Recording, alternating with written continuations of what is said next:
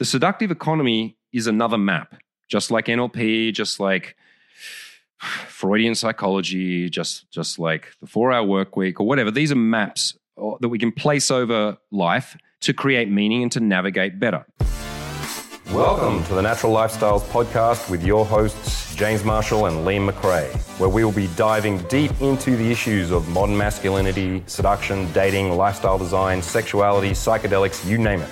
This is the Natural Lifestyles Podcast. So firstly, what is seductive economics or the seductive economy? Essentially, it's a way to artificially speed up natural processes. And I right now, I'm a gardener, so I think of it in organic gardening processes.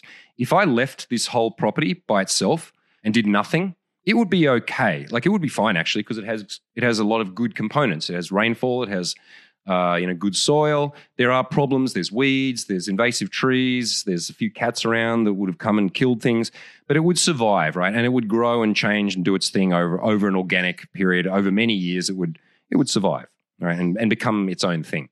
However, because I'm in here and I'm involved in speeding up the organic processes by moving mulch around, by planting things, by cutting down invasive species, by scaring the cats away, and maybe I'll shoot them if they keep coming back.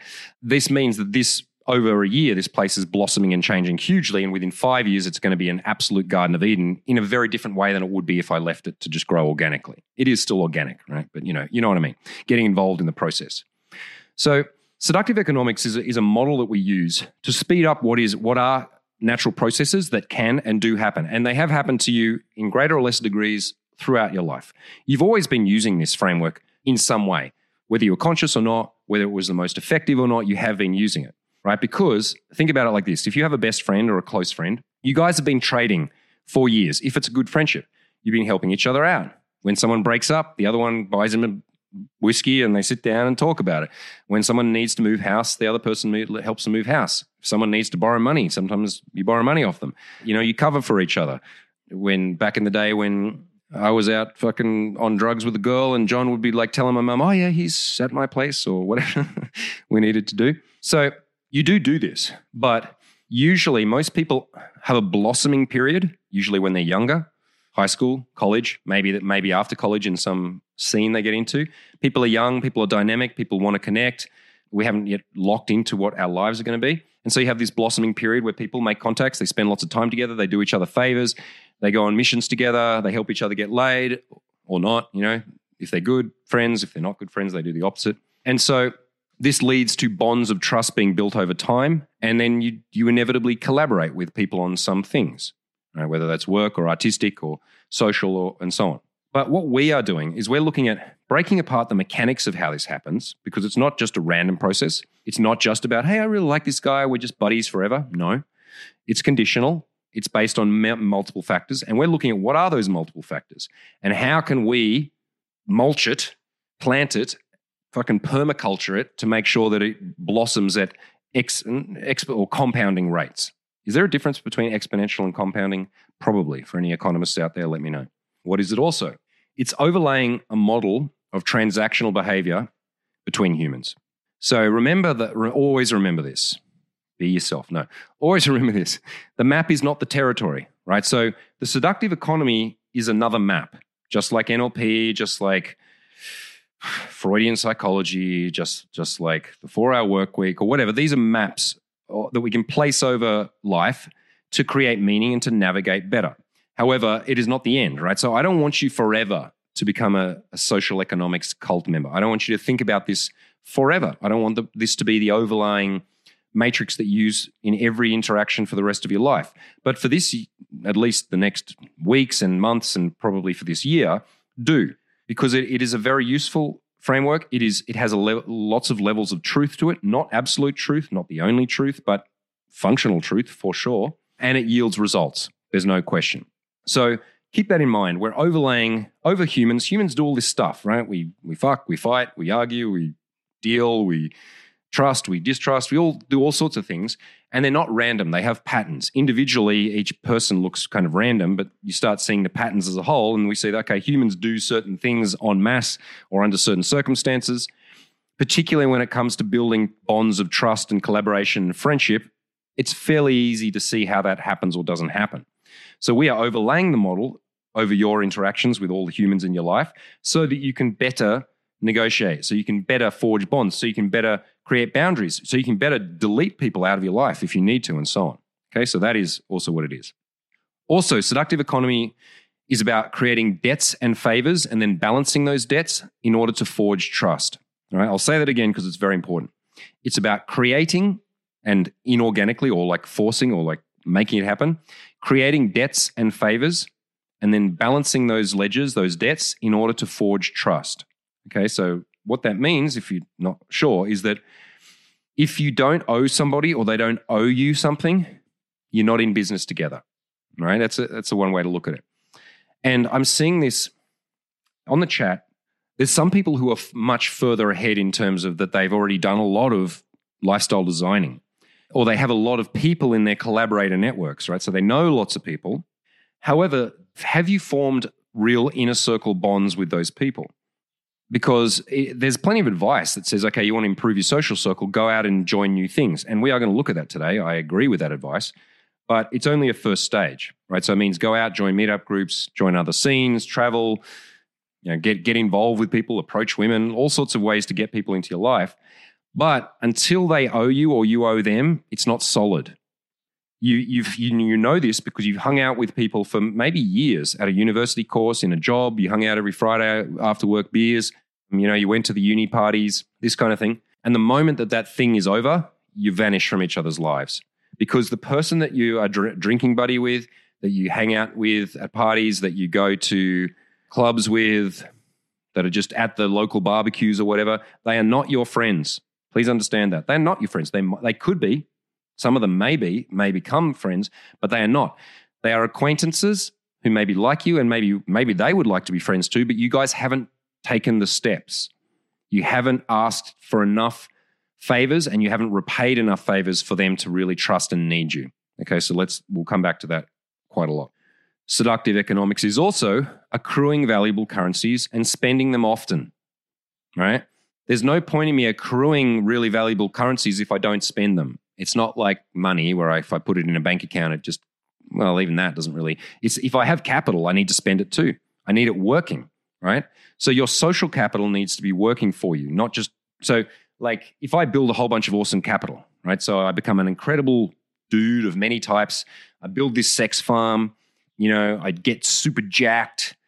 I NLP the fuck out of myself. I become a tantric BDSM master and so on. But I don't go and share those gifts or sell those gifts or trade those gifts with anybody. Then they're useless, really. I mean, they might have some uses for me personally, but they're not useful in the seductive economy. So we need to build currencies and spend them more or less at the same time. Sometimes we have periods where we're only focusing on building currencies or building our character or building ourselves, and we're not really interacting with the world so much. Okay, that's fine if it's a discrete period for a specific reason. But if I'm just miserly kind of collecting awesome shit and then not sharing it with the world, I won't get the benefits. Next, the seductive economy is the interplay between the personal and the strategic. I'll say that again, it's an important one. It's the interplay between the personal and the strategic. So we talked about this in the first class about how you have to be likable, or you have to have likable qualities, or people need to be charmed or enchanted by you in some way. Otherwise, the strategic stuff doesn't work. I mean, it can work a bit, but it will only work. Like sometimes people can be really unlikable and they can build an awesome framework and people will come because the party's good. Like they will like, okay, I'll hang out with that guy and do the thing even though I don't really like him because he has the stuff. But you don't want to be that guy. That's the rich guy trying to buy people, right? That's the person whose external baubles and shiny things is all they have. So this interplay between the personal and the strategic is really important. You will grow with this over time if you look at the right aspects, looking at likability, looking at respect, commanding of respect, looking at attractiveness to the opposite sex, looking at your self-respect and how much you value yourself because that will reflect in the way others value you and so on. Okay, so we are always trying to think strategically about, okay, how do we maneuver? How do we do deals? How do we balance these debts and favors? Who's this person I want to target? All that stuff, right? But if we only do that, it's very Machiavellian. It becomes very clinical. It becomes very the opposite of empathetic, right? It becomes almost sociopathic, where I only do these things strategically in order to benefit myself. When we interplay with the personal, of the growth of character, the growth of self-love, the connections, the true connections, the bonds that I want to make with people, whether they're romantic or friendship or collaborative and so on. These are the things that glue the whole strategy together, and that's what makes it a part of a great lifestyle as opposed to a strategic way to get what you want. Okay, so keep that in mind. And look at yourself. Are you guilty of that? I mean, we all are. We've all done things strategically only to benefit ourselves, but how often do you do that? Or do you swing the other way and you only focus on the personal kind of connections, but it's all very loose and vague and you're not going anywhere with it? When we interplay these two things in a healthy way, then all of our results start to compound.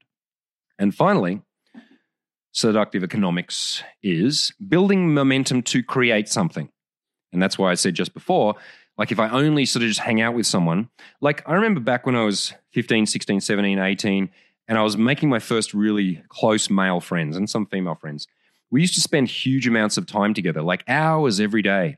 And a lot of it was just hanging, right? It was just reading comic books, or we didn't even smoke weed back then. It was just listening to jazz and stealing a bottle of whiskey from someone's grandma and drinking that, or climbing up onto a mountain. I remember back in Braidwood, we used to steal a loaf of bread from outside the bakery at 5 a.m. when they delivered it, or the supermarket, and then go up onto this mountain and then toast the bread and just talk about life and girls, right?